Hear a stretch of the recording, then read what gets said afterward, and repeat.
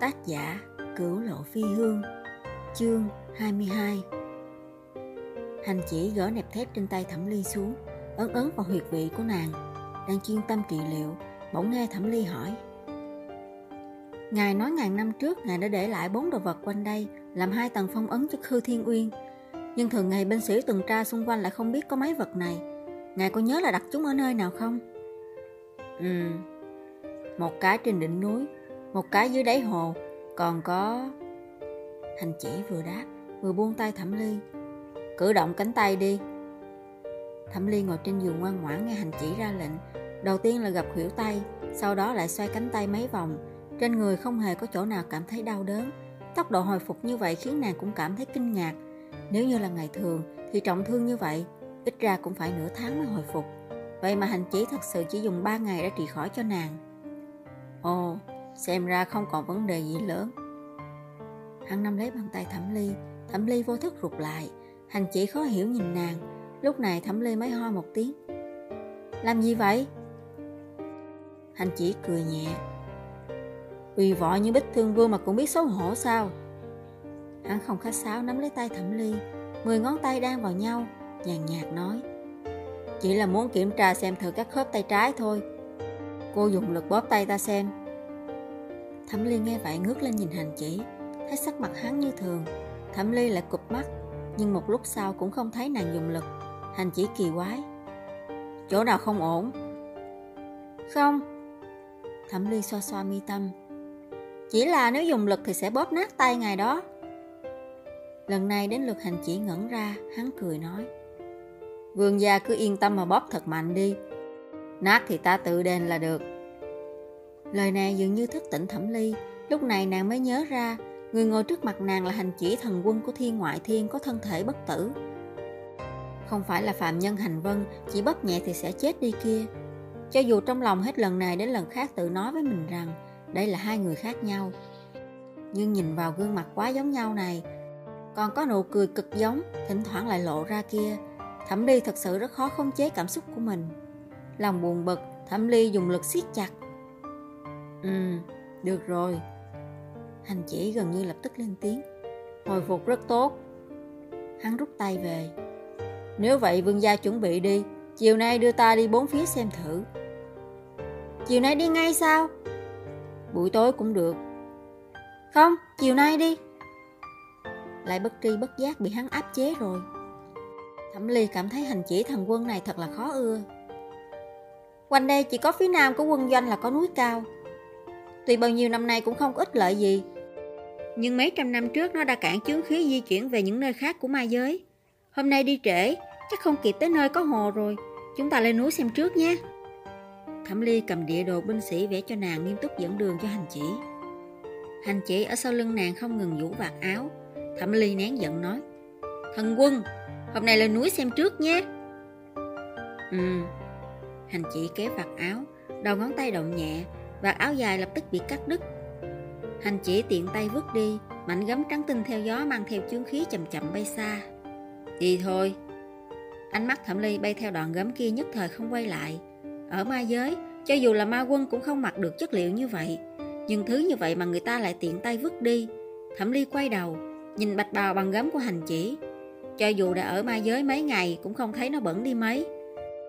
Nghe nói hôm chém chết hạt vĩ hồ, nàng đã ngất trên người hành vân, lại bôi đầy máu lên người hắn, nhưng chỉ dùng nước rửa đi đã sạch rồi. Nghĩ đến các tướng sĩ bảo vệ biên giới này cả người đều dơ bẩn, mắt Thẩm Ly cụp xuống. Bất công như vậy thật khiến người ta thấy nghẹn trong cổ họng. Thấy Thẩm Ly không động đậy, hành chỉ kỳ quái hỏi: Sao vậy? Không sao.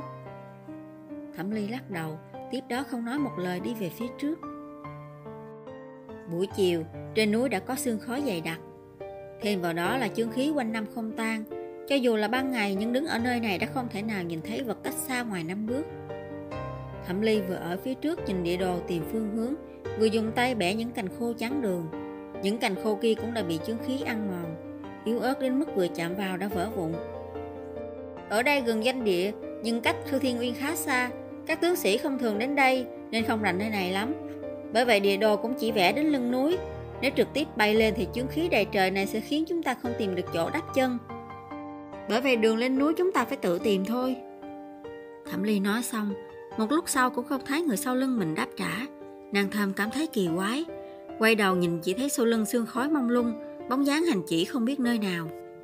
Nàng ngẩn ra, chớp mắt vài cái. Nghe nói thần quân này lúc đến ma giới đã đi lạc đường. Bây giờ lẽ nào lại đi lạc nữa sao? Hành chỉ thần quân! Thẩm Ly theo con đường lúc nãy tìm ngược trở lại. Thần quân!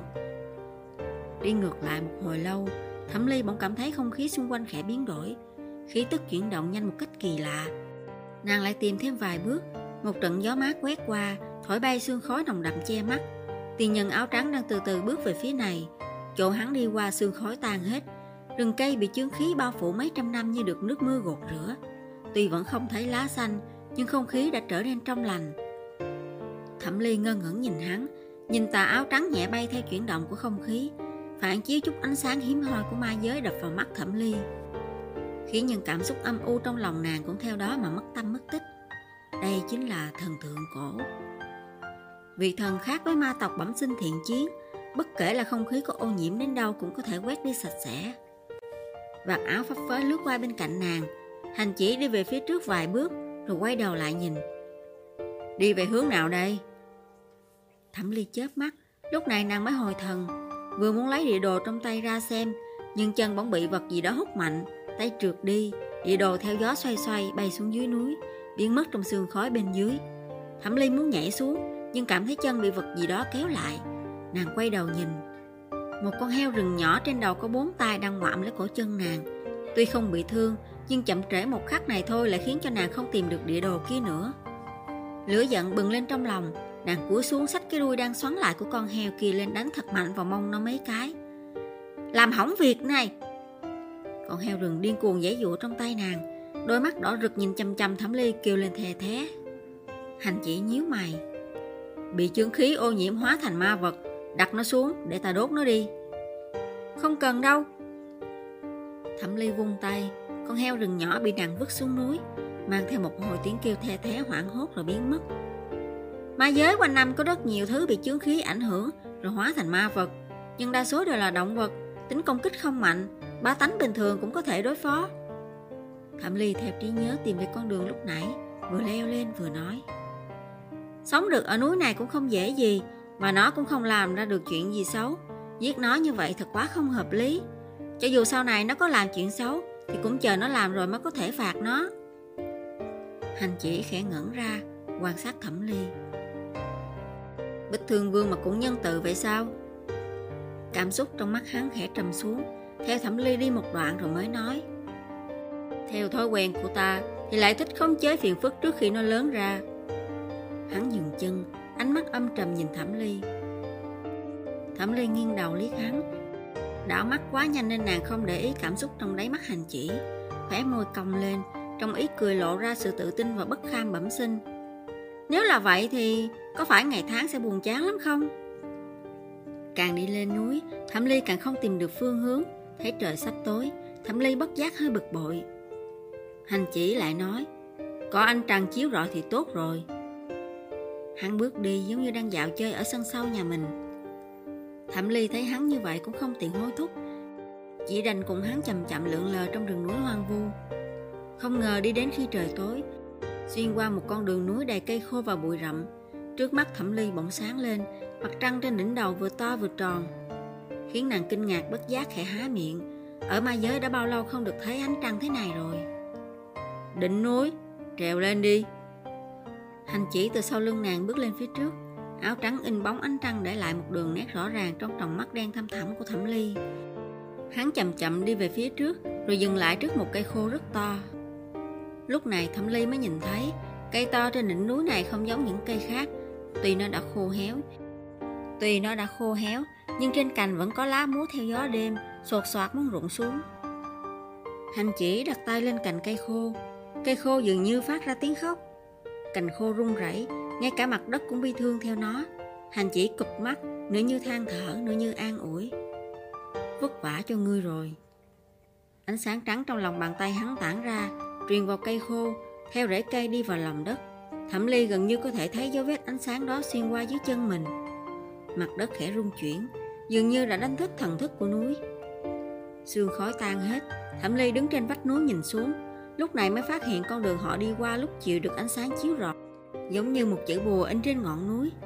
Ánh trăng, cây khô, còn có chữ bùa không rõ kia kết thành một dải, xuyên suốt trời đất, xua tan hết chướng khí. Thì ra ngay từ lúc đầu, hắn đã tính toán hết rồi. Buổi chiều xuất phát, vẽ chữ bùa phong ấn lên núi, mượn sức của ánh trăng thanh trừ chướng khí, đánh thức vật phong ấn, sắp xếp chu toàn như vậy mà hắn lại không để lộ chút gì. Người này... Bích Thương Vương. Hành chỉ bỗng đứng dưới gốc cây vẫy tay với nàng. Thẩm Ly lòng có chút đề phòng bước tới, nhưng thấy hắn kiễng chân, hái một phiến lá vừa mọc trên cây đưa cho Thẩm Ly, cười nói: Lá mọc ở ma giới này. Thẩm Ly ngơ ngác đón lấy, chạm vào mặt lá hơi lạnh, trong lòng không biết có xúc cảm gì. Lá của ma giới, màu sắc xanh tươi này lại có sức sống biết bao. Thật muốn trẻ con của ma giới sau này đều có thể thấy được lá cây xanh như vậy. Ánh mắt nàng mềm đi, khóe môi khẽ cong lên. Quá chăm chú sờ chiếc lá nên Thẩm Ly không nhìn thấy. Ánh mắt của nam nhân bên cạnh cũng dịu lại. Hắn nhìn nàng, môi cũng lặng lẽ cong lên. Con muốn lên cây ngồi một lúc không? Thẩm Ly ngây ra. Được không? Nàng cẩn thận chỉ vào cành khô, không dám tiếp xúc với nó. Có gãy không? Hành chỉ bị nàng chọc cười. Gãy thì ta để hình là được rồi.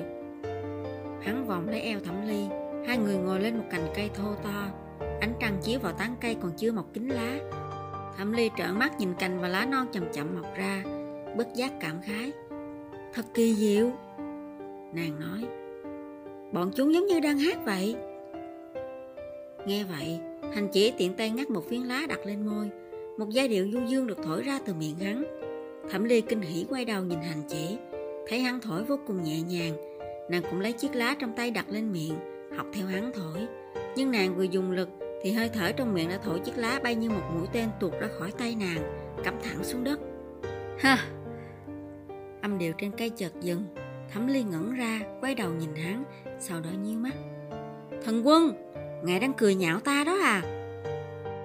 Hắn nhìn bầu trời đêm, cười nói. Không, ta chỉ cảm thấy đêm này ánh trăng thật quá đẹp.